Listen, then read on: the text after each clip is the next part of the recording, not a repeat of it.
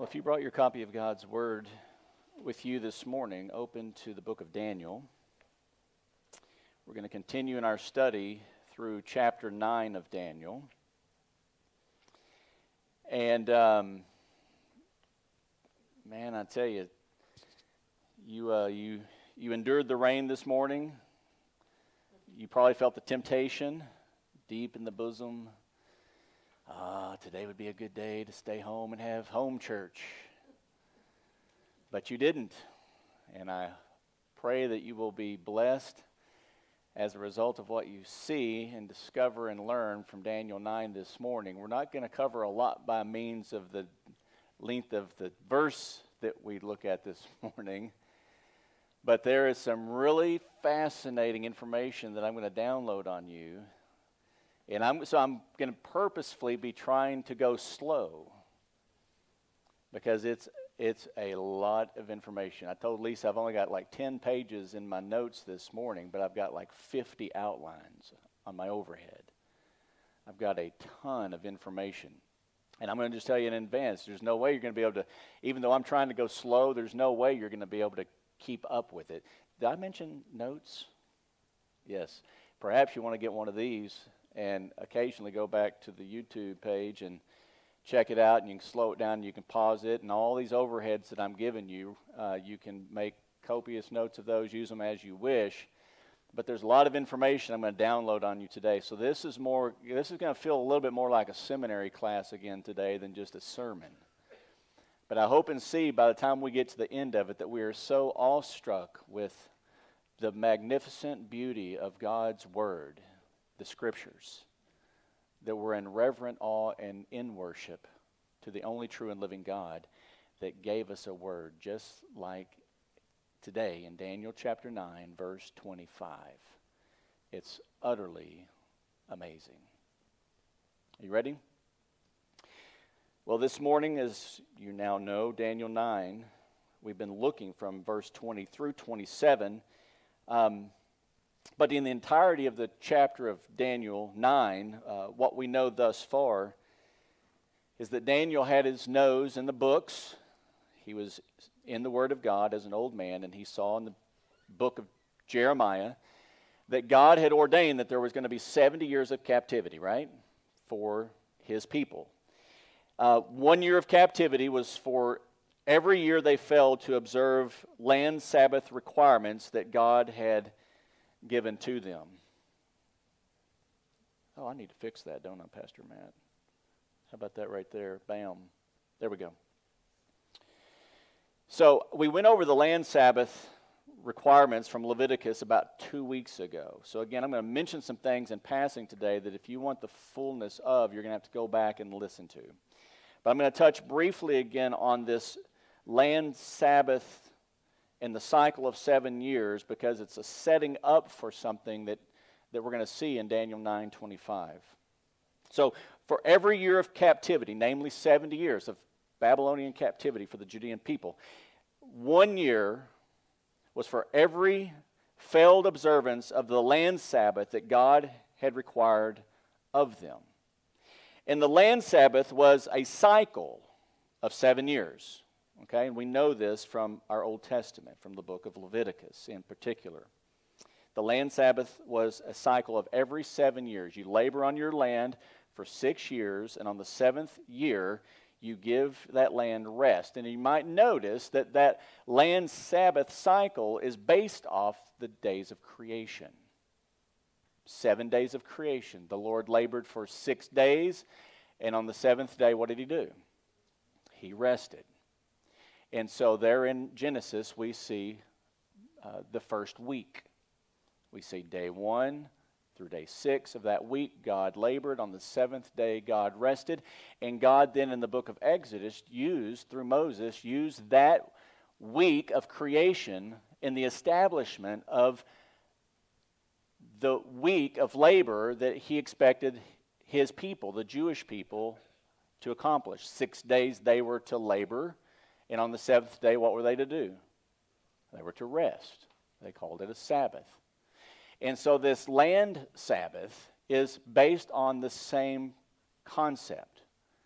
It's a week of years. So each year, the first 6 years, you labor on your land. In those 6 years, you work the land. On the 7th year, you give the land rest, a Sabbath. So those are weeks of years, and that's one of the reasons we see in the book of Daniel, it says in most translations, 70 weeks were decreed. Well, that weeks right there, we know is coming from the concept of weeks of years. So the same principle that got the nation of Israel into Babylonian captivity, their failure to observe the land Sabbath cycles, 70 cycles, so 77s, they failed to observe it. For 490 years, they failed to observe what God had asked them to do. And so God sent word by the prophet saying, you're going to go into captivity for 70 years. For each Sabbath rest, you failed to give the land. And then we're going to see it, as we saw last week in verse 24 of chapter 9 and going into verse 25, coming out of that, God's going to use that same concept, that same time frame construct of 77s. 490 years coming in this direction, 70 years, one for each year. And on the way out, God has decreed something for your people and your holy city that's another 77s, another 490 years. So keep that in mind. We're going to get there a little bit more here in just a minute. But as Daniel was thinking thoughts similar to the thoughts we've just had with regard to the duration of their time in captivity, he begins to pray. And he asks Yahweh to forgive him, to forgive his people for all those years of rebellion and stiff-neckedness and being stubborn at heart. He's praying for God to be merciful and to forgive his people. And not just for their benefit's sake. He says clearly that he wants God to do this for God's name's sake, for the glory of God's name. We see this. We're going to just reread a passage here that we've looked at previously. Notice again, this is an important concept for us as we continue to build forward through our passage. The parts that I've highlighted in particular. Notice. So now, our God, listen to the prayer of your servant and to his supplications, and for your sake, O Lord. And here we see it, let your face shine on your desolate sanctuary. Daniel's prayer is for God's sake, for the reputation of God to be renowned again, and to let your face, let your favor, once again, as your favor once shone upon your sanctuary, the temple, and your city, would you do that again, Lord? Verse 18, oh my God, incline your ear and hear, open your eyes and see our desolations, and the city which is called by your name, and that city would be Jerusalem. For we are not presenting our supplications before you on account of any merits of our own, but on account of your great compassion. O Lord, hear, O Lord, forgive, O Lord, listen and take action. For your own sake, O my God, do not delay, because, and there he says it right there, your city and your people are called by your name. We see in Daniel's prayer that Daniel had a clear expectation and desire for God to restore the fortunes of Jerusalem, the city, and of his people. And that for the glory of God. Again, note the very end of verse 19. Because your city and your people are called by your name. Daniel's desire is to see the name of God highly exalted. And that should be our desire as we go to God in prayer as well. Shouldn't it? That's nothing new there as well. So his city, Jerusalem, his people, Israel. Now notice verse 23. At the beginning of your supplication, Gabriel says, the command was issued, and I have come to tell you, for you are highly esteemed, so give heed to the message and gain understanding of the vision. So in verse 24 and following, Gabriel begins to lay out a vision for Daniel with regard to God's holy city, his sanctuary, his people, and even his name. And so let me remind us quickly, verse 24, of said vision that Gabriel says, Daniel, put your thinking cap on. This is something you're going to need to understand. And here we have the 70 weeks concept again, right? 70 weeks. Weeks right here in the Hebrew is literally the word sevens.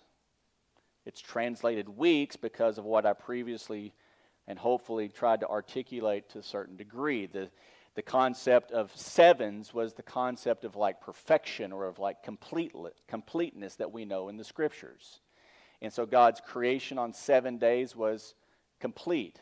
When He gave the nation of Israel their work week, it was a completed week. It had a cycle to it. You labor for 6 days, you rest on the seventh. The land Sabbath, the same thing. So it's weeks of years. It's translated weeks here, but it's literally the word sevens. So 77s, and we know it because it has, with regard to the Sabbath cycles, that it's weeks of years. So 77, 70 times 7, 490 years have been decreed for, and here it is, your people and your holy city. Same concept. Same idea. And then he gives the 2 and the what for.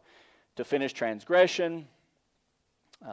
We noticed this list, I think, last week. To finish the transgression. 1, 2, to make an end of sin. 3, to make atonement for iniquity. 4, to bring in everlasting righteousness. 5, to seal up vision and prophecy. And 6, to anoint the most holy place. So Gabriel tells Daniel that God has made a decree that within the space and span of 490 years, God's going to do these things for His people and His holy city. Now, again, if you're looking for more detailed information or explanation for these 6 items here, you're going to need to go back and listen to last week's sermon because a lot of it was based exactly on that. Now, to verse 25. Daniel was told in verse 25, when to start the clock. When do those 490 years begin? If it's 77s and it's 70 times 7 Sabbath cycles, which is 7 years, so 70 times the 7 years, 490 years, for God to accomplish these things right here, well, then when does that begin? When do we start the countdown? When can we simply take some mathematics and take a pencil and take a good hard look at this to find out whether or not there's accuracy with this prophecy? So, in verse 25, notice what he says here again. You are to know and discern that from the issuing of a decree to restore and rebuild Jerusalem until Messiah the Prince, there will be 7 weeks and 62 weeks. It will be built again with plaza and moat, even in times of distress. So it seems in our text here we have right here mentioned, remember it was a total of 70 weeks from verse 24, right? We got 70 weeks right here. When you get to 25 and he starts talking about it, you got 7 of them right here and 62 of them right here. And so 7 and 2 is 9. So currently, in verse 25, we're dealing with 69 of those 70 weeks that were made mention. And within the span of these 69 years, there's going to be a completion, obviously, within the 70 weeks. But you're to know and discern that from the issuing of a decree, and in particular, it's a decree that has the restoration and the rebuilding of what? Jerusalem. Probably one of the key words in this passage is the word Jerusalem. Because whenever we go into the Word of God, we see that there were about 4 different decrees that were given with regard to rebuilding. These 4, I'm going to show you right here, these 4, the first one was from Cyrus himself. We see this in Chronicles, 2 Chronicles, and in Ezra, where Cyrus gives a decree for the rebuilding of the temple. See a distinction there? This decree over here was for what? Jerusalem. Cyrus gave a decree for the rebuilding of a temple. Darius' first decree, this was in 538 BC, and in 512 BC, Darius gives a decree which basically is just confirming Cyrus' decree, which is for the rebuilding of the temple. And again, we get that in Ezra 6 through 12. And then come around 457 BC, again in Ezra, a very historical book, the book of Ezra, we have Artaxerxes. I think I was trying to say Artaxerxes and Ezra at the same time right there. It doesn't work. Tongue twister. Artaxerxes has a decree that's referenced in Ezra 7:11 through 26. And this decree we see in Artaxerxes, which is again a reaffirmation of Cyrus's previous decree for the rebuilding of the temple. So far in the first three we've seen is for the rebuilding of the temple, and the temple. But then we have a fourth decree that's made mention of in Nehemiah chapter 2. And this one again is from Artaxerxes, and it dates to around 444 BC.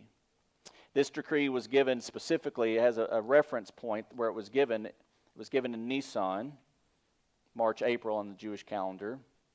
And it authorized Nehemiah to rebuild, Jerusalem. Just like we see in Daniel 9:25. So you are to know and discern that from the issuing of a decree to restore and rebuild Jerusalem until Messiah the Prince, there will be the 7 weeks and 62 weeks. So there's 69 of those 70 weeks, and I believe, and I think most are in agreement, that the decree that's given is this one by Artaxerxes in Nehemiah, in the book of Nehemiah, chapter 2, verses 1 through 8, just like Gabriel told Daniel. So it seems that would be where the time punch, the time clock on this, when is this going to come to fruition, would be its beginning point. Now, I want to just read for you from that passage out of Nehemiah. We're going to skip a little bit of it along the way, but we're going to get about 7 verses here. Just notice in Nehemiah chapter 2, and it came about in the month of Nisan. So again, as I mentioned, there's a very particular time reference stamp with regard to this particular decree, the month of Nisan, March. In the 20th year of King Artaxerxes, so another very particular time stamp within this passage with regard to King Artaxerxes and the decree that he has allowed. That wine was before him, and I took it up, and I took up the wine and gave it to the king. Now I had not been sad in his presence. This is Nehemiah speaking here. So the king said to me, "Why is your face sad, though you are not sick? This is nothing but sadness of heart." Then I was very much afraid. I said to the king, "Let the king live forever," because the king didn't appreciate a sad countenance in his presence. You were to be a joyful servant in the presence of the king. Nehemiah wasn't feeling so joyful, and the king made observation of that and called him to account for that. I said to the king, "Let the king live forever. Why should my face not be sad when the city, the place of my father's tombs, lies desolate, and its gates have been consumed by fire?" Then the king said to me, "What would you request?" So I prayed to the God of heaven. That's what you call praying quickly on your feet. Have you ever done that? Nehemiah did too. I said, verse 5, to the king, "If it pleases the king, and if your servant has found favor before you, send me to Judah, to the city of my father's tombs, that I may rebuild it." Then the king said to me, the queen sitting beside him, "How long will your journey be, and when will you return?" The king grants favor on Nehemiah and his request. So it pleased the king to send me, and I gave him a definite time. Skipping to 11, so I came to Jerusalem and was there 3 days, and I arose in the night, I and a few men with me. I did not tell anyone what my God was putting into my heart to do for Jerusalem. And there was no animal with me except the animal on which I was riding. So, taking these passages and some of these time-marking stamps into consideration, we see that in Nisan, March of 444 BC, the 20th year of Artaxerxes, the king authorized, gave permission to Nehemiah to go back to Judah and to rebuild Jerusalem. So, all we need to do now is what? If perchance we think that this might be an accurate time frame in which to step into the waters. All we need to do now is test it. Test the waters. It just requires some simple math, right? That's all it requires, to test the waters. And if it doesn't fit, you just let it go. And you keep digging, and you keep searching, and you try to find another way. Well, is there another way to make that fit? But if it fits, you go with it. So the first thing that we need to rightly establish to test this hypothesis that this decree of Artaxerxes in the month of Nisan in 444 BC, the 20th year of Artaxerxes, was indeed the time that this 490 years was to begin at the issuing of that decree, as Daniel said in Daniel 9, as Gabriel says to Daniel in Daniel 9:25. We need to kind of rightly establish the length of years, meaning how long were years from a biblical perspective. And you're thinking, you've got to be kidding, right? I mean, a year is a year, right? I mean, we live according to a year, don't we? Well, we do. But what you may not be aware of is that our year and the calendar that we live on is just a little bit different than the calendar years that they were living on. And that's why I bring this up. Today, you and I are accustomed to living on a calendar of years that's based on 365.25 days within a year. And you're thinking, well, how does a year have a 0.25 day on it? And this is what we call a solar calendar. However, if you were perhaps one of the unique souls that were born on February the 29th, you would know all about what we call leap year.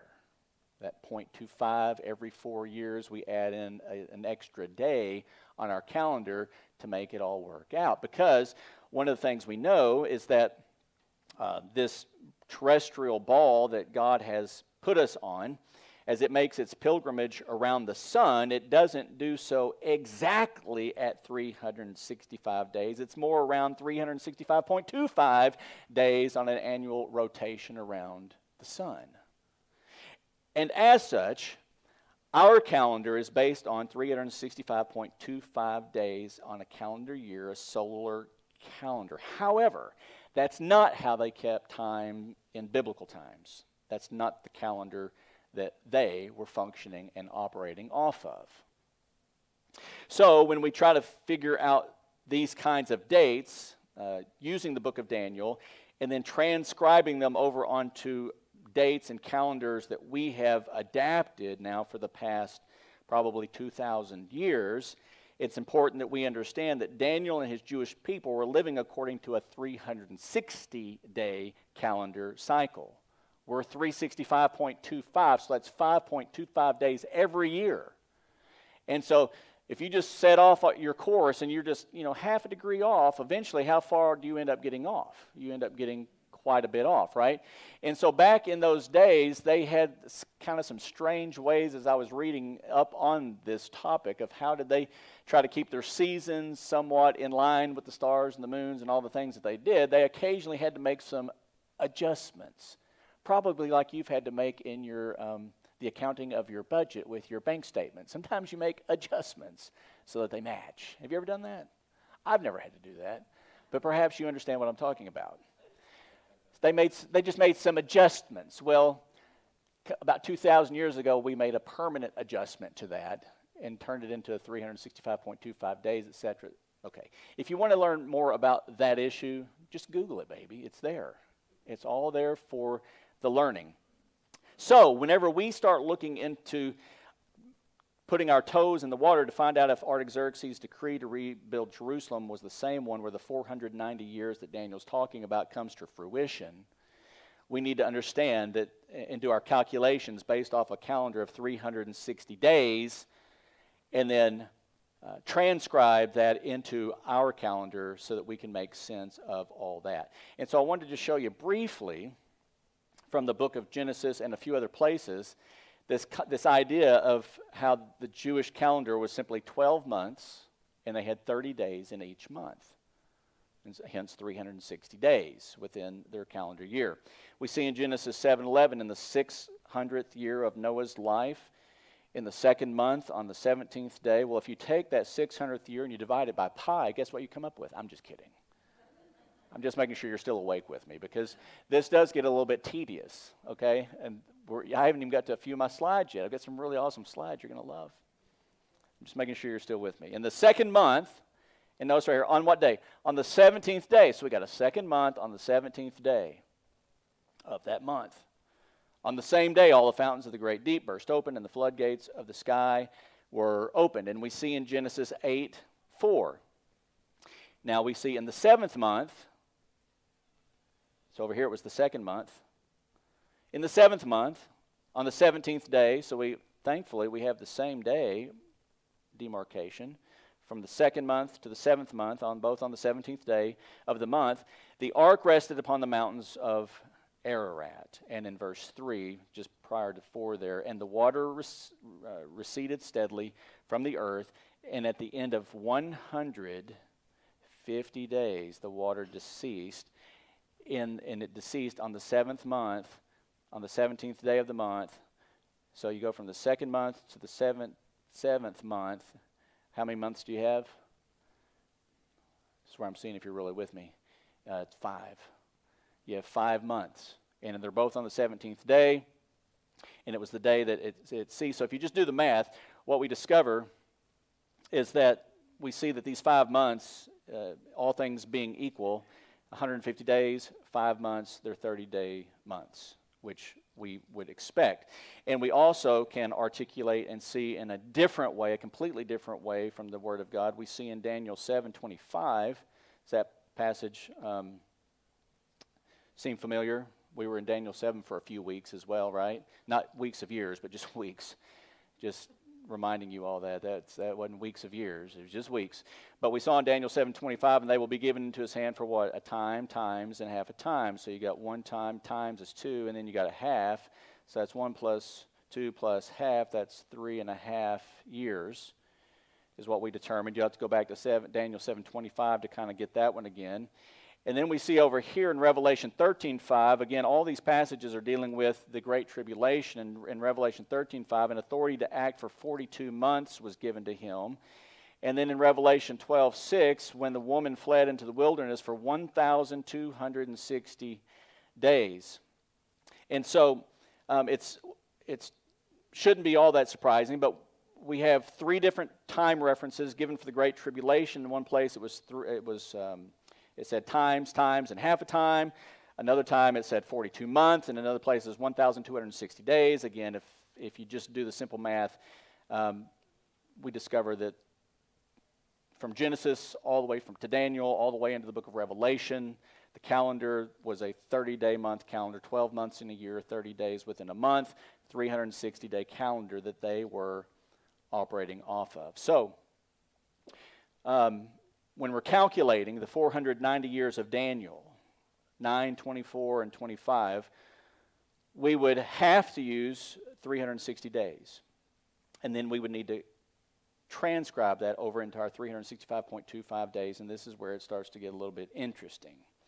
So, you are to know and discern that from the issuing of a decree, we've already looked at that, right? Whose decree was that? Artaxerxes. When are we saying it was? In the book of Nehemiah, chapter 2. When he gave Nehemiah permission to go back to the city, Jerusalem, and to rebuild it. And it was in the 20th year of Artaxerxes, and it was in the month of Nisan. So that would put it March 444 BC that Artaxerxes made said decree. And then within 7 weeks and 62 weeks, at 69 weeks, we ought to see that there's going to be a rebuilding of Jerusalem, the city. And, what does it say right here? There's also going to be something else. The rebuilding of Jerusalem until Messiah the Prince. So there's going to be something that we need to discover with regard to this concept of until Messiah the Prince. This time stamp of 69 weeks, the 7 and the 62, totaling 69. There's something about this time stamp that makes reference to Messiah the Prince. So we'll keep track of that along the way as we go. So the first thing I want to point out for us is that these 7 weeks, as already mentioned, are 7 weeks would be 49 years. So this first 7 weeks here, right here, there will be, right here, watch this, 7, right here, see, 7 weeks. This first 7 weeks would seem to fall within the time frame of Nehemiah's rebuilding work. So within the 7 times 7, so somewhere within the 49-year time frame, we would expect to see that Nehemiah was there rebuilding the city of Jerusalem, the walls around it, etc., etc. The work on the temple had already begun, but the rebuilding of the city hadn't. It came with Nehemiah. Secondly, the second thing we saw was the 62 weeks right here. So the 7 weeks and the 62 weeks. So the second thing we see is the 62 weeks, which that would be an additional 434 years until there's something with regard to this statement about until Messiah the Prince. So you had the 70 weeks and the 62 weeks. That's a total of 69 weeks. That'd be 483 years. But these are the things that we're seeing so far in Daniel 9:25.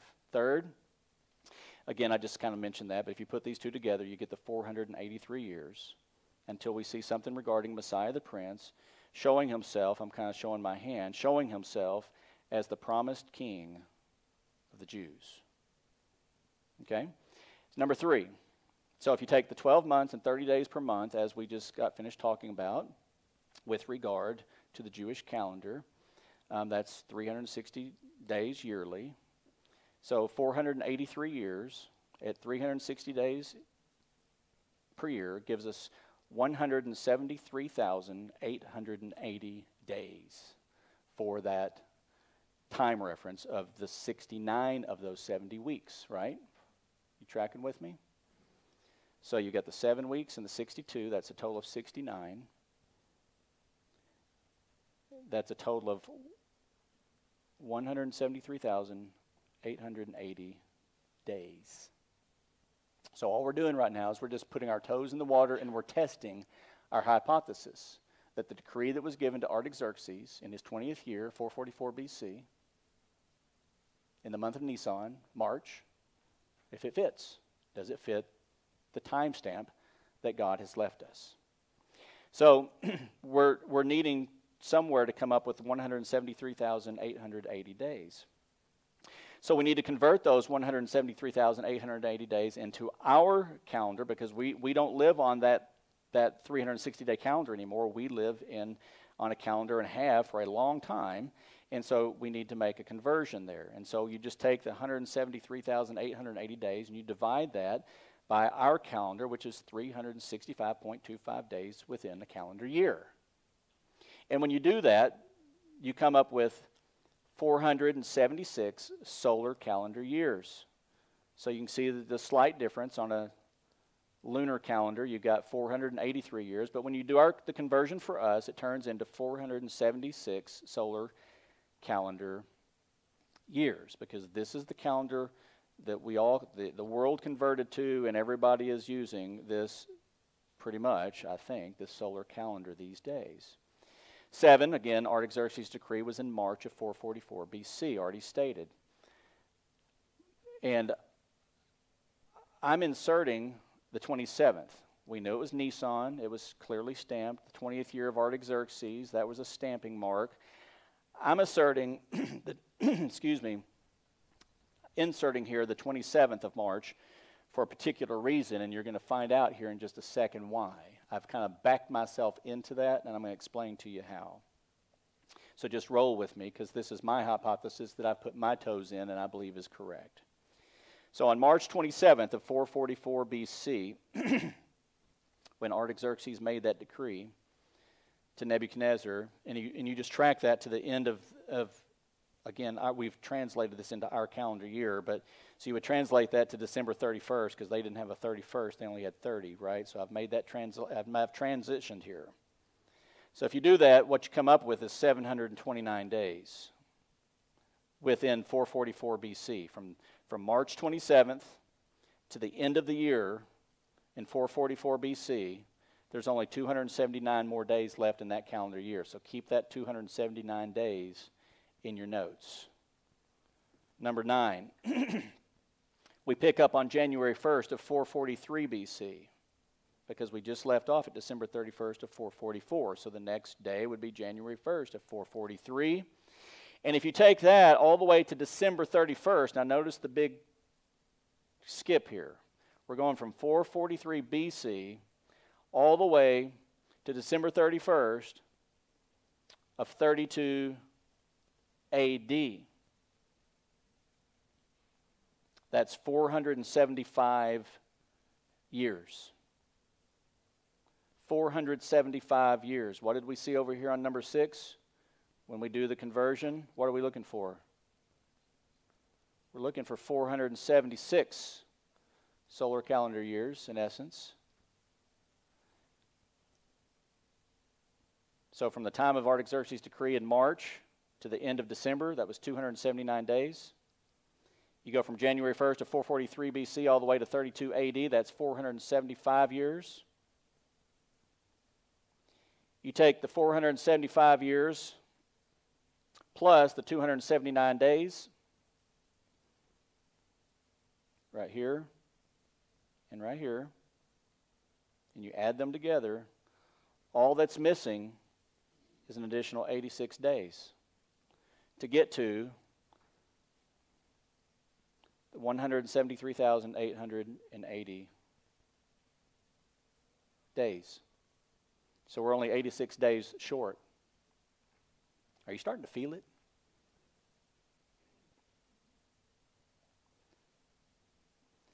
January of 1st, so we're going off of 32, we're going forward now, it's 33. So you go from January 1st of 33 AD, and you just add those 86 days, because that's what you were looking for, right? And it lands on March 27th of 33 AD. Is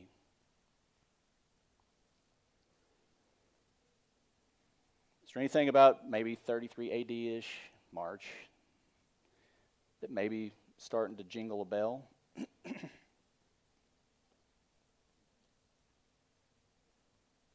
So from the issuing of a decree to rebuild Jerusalem until Messiah the Prince, this was with the time marker that we were kind of trying to figure out exactly what might that be in reference to.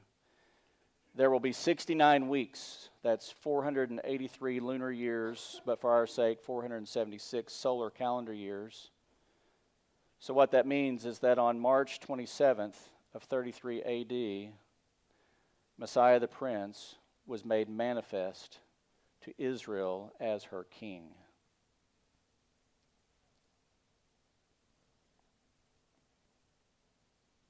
That's all. It truly is that simple. So the question now is, did this happen?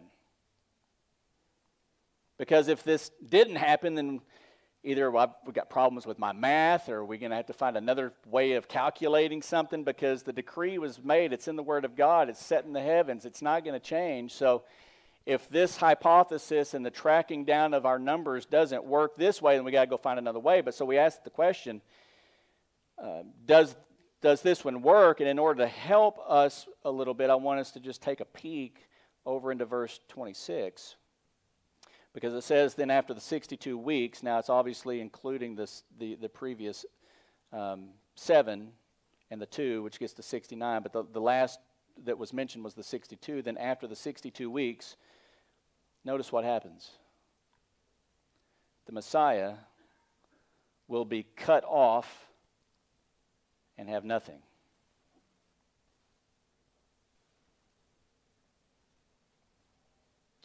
So what we see here is that following the completion of the first 69 weeks of Daniel's prophesied 70 weeks from God to Gabriel to Daniel, after the 69 weeks, key word in verse 26, not before, but after. After the 69 weeks, Messiah will be cut off and have nothing. And as I've made mention, we haven't said a word yet about the 70th week.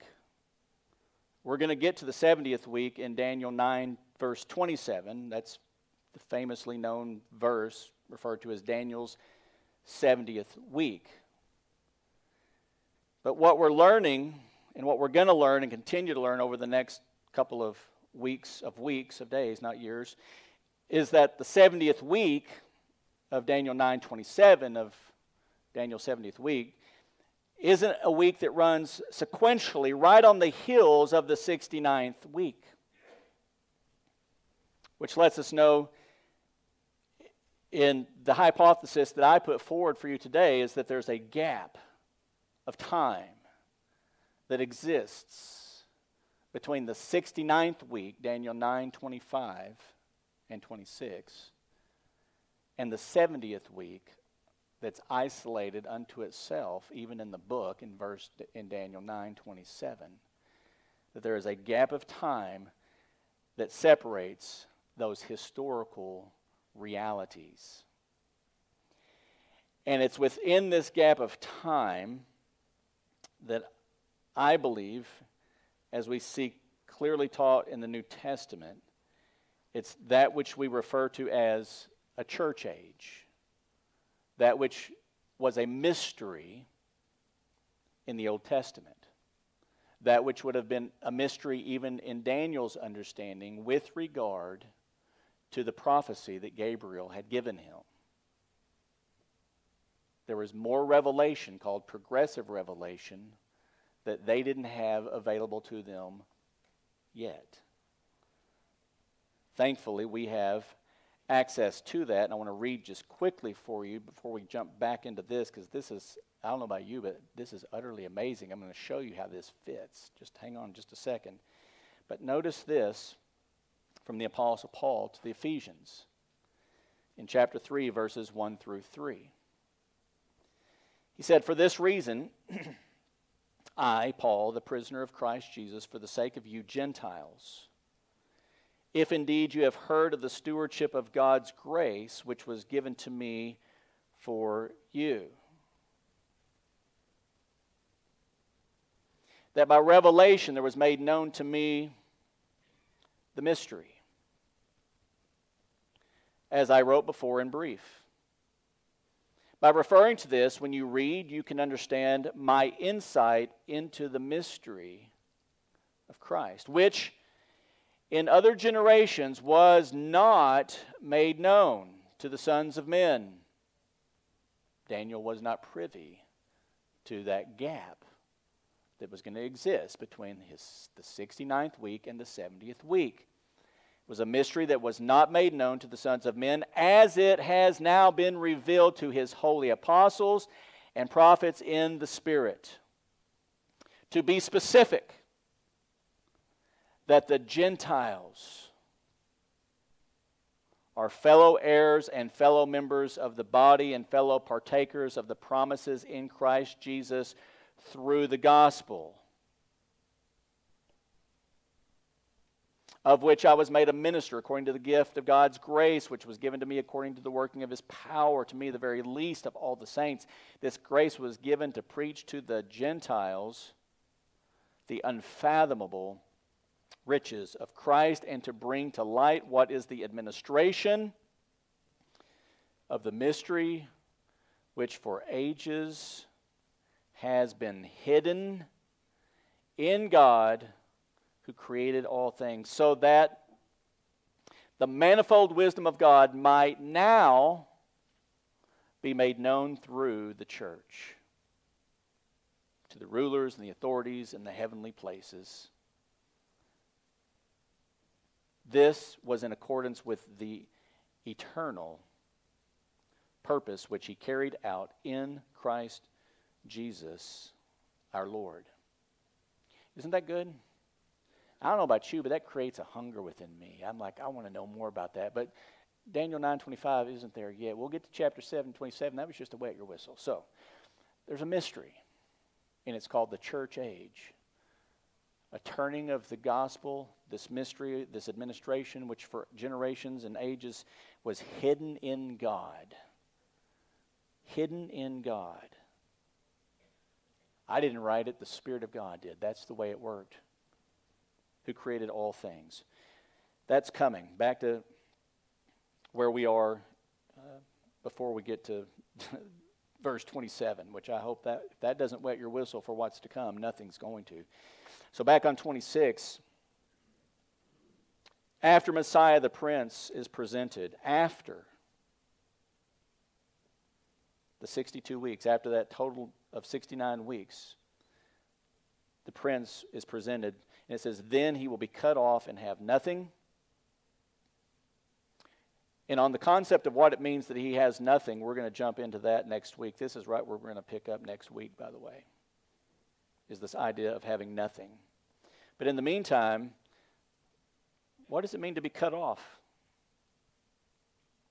Well, the Hebrew word here for cut off literally means to kill or destroy.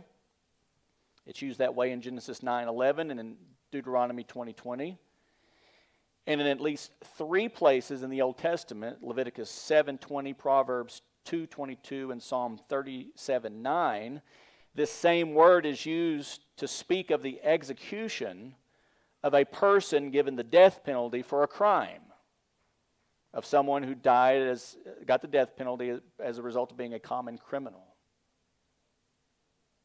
That's this word, cut off. So after the 69 weeks, this Messiah is going to be cut off and killed like a common criminal and have nothing. And we're going to get into what it means to have nothing next week. Now, in order to back into this presentation of Messiah the Prince as being the completion of this 69 weeks, the 69 sevens, this 483 years, this 188,380 days. I want to take you on a little bit of a different journey and expose this same truth to you from a different angle, from the Word of God.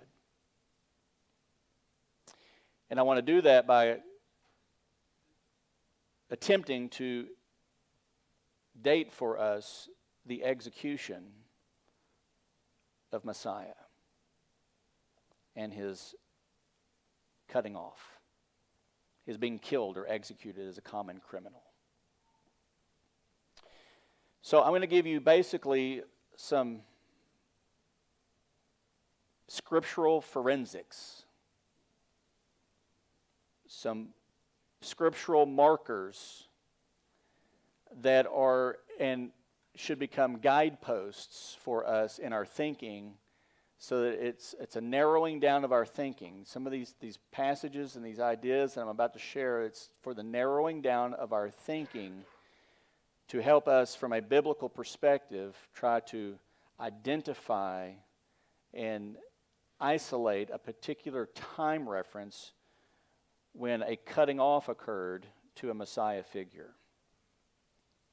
So first of all, we know that all the Gospels tell us that Jesus was killed at Passover, correct? Can you kind of get there in your mind? Jesus was killed at Passover. Secondly, Luke 23:45 tells us that the Passover Messiah was executed on what was also referred to as a day of preparation. Now that, in Luke 23, verses 50 through verse 56, that designation there, that the Passover on which Messiah was executed was also a day of preparation, is a good timestamp marker for us in trying to make that determination, because not every Passover was on a day of preparation. And so what that does for us, it enables us to go to a calendar and start looking on a calendar and saying, when was there a day of preparation that landed on a Passover? And perhaps for our interests, somewhere around what? March of 33 AD perhaps? So you kind of start looking and you start making said observations. And indeed, there is one of those that's found, because I need to give you a few more indications before I jump to that point. Hang on, just bear with me. I'm sorry, I got ahead of myself. So it was on a day of preparation. Thirdly, John 13:1 says, "Now before the feast of the Passover, Jesus, knowing that his hour had come and that he would depart out of this world to the Father." So Jesus had knowledge that on this day of preparation, on that particular Passover, his time had come. His cutting off was at hand. Jesus was aware of that. And number 4, Leviticus 23:5 tells us that the Lord's Passover begins at twilight on the 14th day of the first month. So again, when you start looking for a 14th day on the first month that also connected with a day of preparation and understanding that Nisan 14, the first day of the month, the 14th day, Nisan 14, that particular Passover needs to fall on a Friday.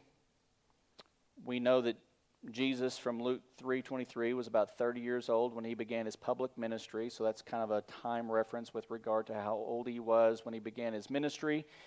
We know that in Jesus' public ministry, John's Gospel records 3 Passovers that occurred during Jesus' public ministry, and Jesus was about 30 when he began his public ministry, and there were 3 Passovers that John made mention of that happened in that time, and so we're looking for a Nisan 14 that also happened on a day of Passover that would be favorable for us and fall somewhere within a time frame of 30 to 33 AD because Jesus was 30 whenever he began his ministry. Are you following some of these scriptural forensics? I hope so. If not, Pastor Harkey's always glad to help make explanation of this afterwards. I like messing with Matt. I love him. Oh, I got one more here. Matthew tells us that they bound Jesus and led him away and handed him over to Pilate, the governor. And the Roman historian Tacitus tells us that Pilate was governor from 26 through 36 AD. Another just time stamp that helps narrow in. So with that, with the gospel telling us that Jesus was 30 when he began his public ministry, the Gospel of John records 3 Passovers during his public ministry. We're looking for a Passover. It begins on the 14th day of Nisan. That would also include, where is it? Right here, the day of preparation. I already lost that number 2 on this one. The day of preparation. So when you take all of those points of evidence and you start narrowing it down and you go to a calendar and you do your research, there's one day that pops up on a calendar that fits all that criteria. And that day is April 3rd, 33 AD, the day Messiah was murdered and cut off like a common criminal. Now, these are just forensics. Everything I've said to you can be tested because we have calendars, and a day's a day, 24 hours in a day. We're just doing math. We're doing math, and we're going into the Scriptures, and we're finding clues within the Scriptures, and then you go to your calendars, and you work backwards, and you do math. So there's nothing done in the dark corners of the recesses of Jinx Bible Church anywhere to come up with this. Every bit of this is available and open in broad daylight for everybody to give solid consideration. Now notice this. When you back up from that Good Friday, April 3rd, 33 AD, to what we commonly call Palm Sunday, that puts us on March 27th, 33 AD. Exactly 69 weeks or 483 years or 173,880 days to the day that Jesus rode into Jerusalem on the foal of a colt and was presented to Israel as her Messiah King in fulfillment of Daniel 9:25 as well as Zechariah 9:9. Wow.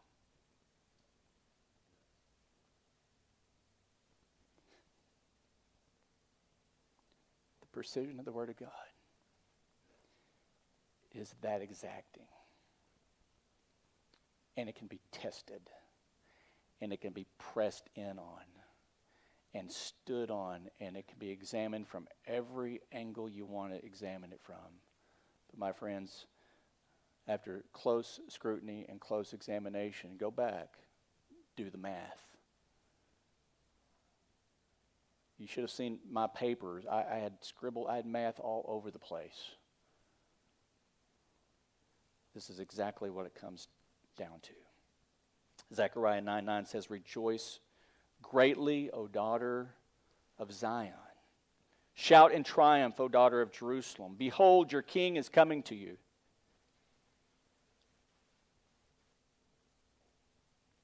He is just and endowed with salvation,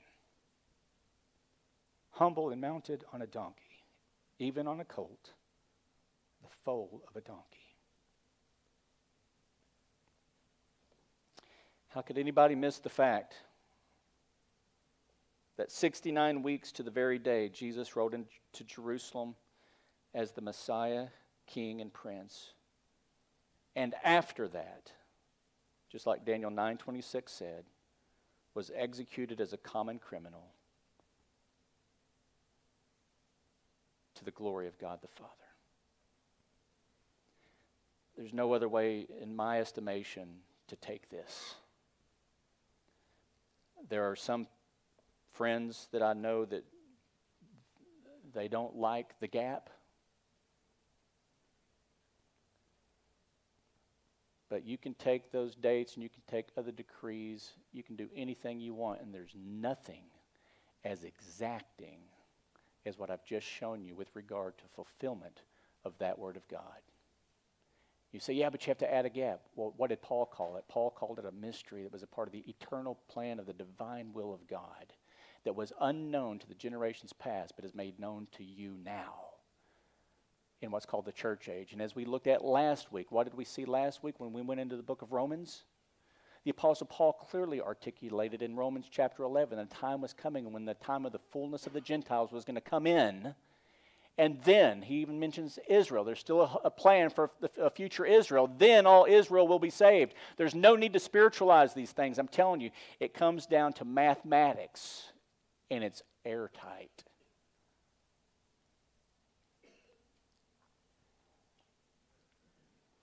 And I can't help but think of Luke 24:25 through 26 here when Jesus was walking with a couple of fellows on the Emmaus Road when he said to them, "O foolish men and slow of heart to believe in all that the prophets have spoken.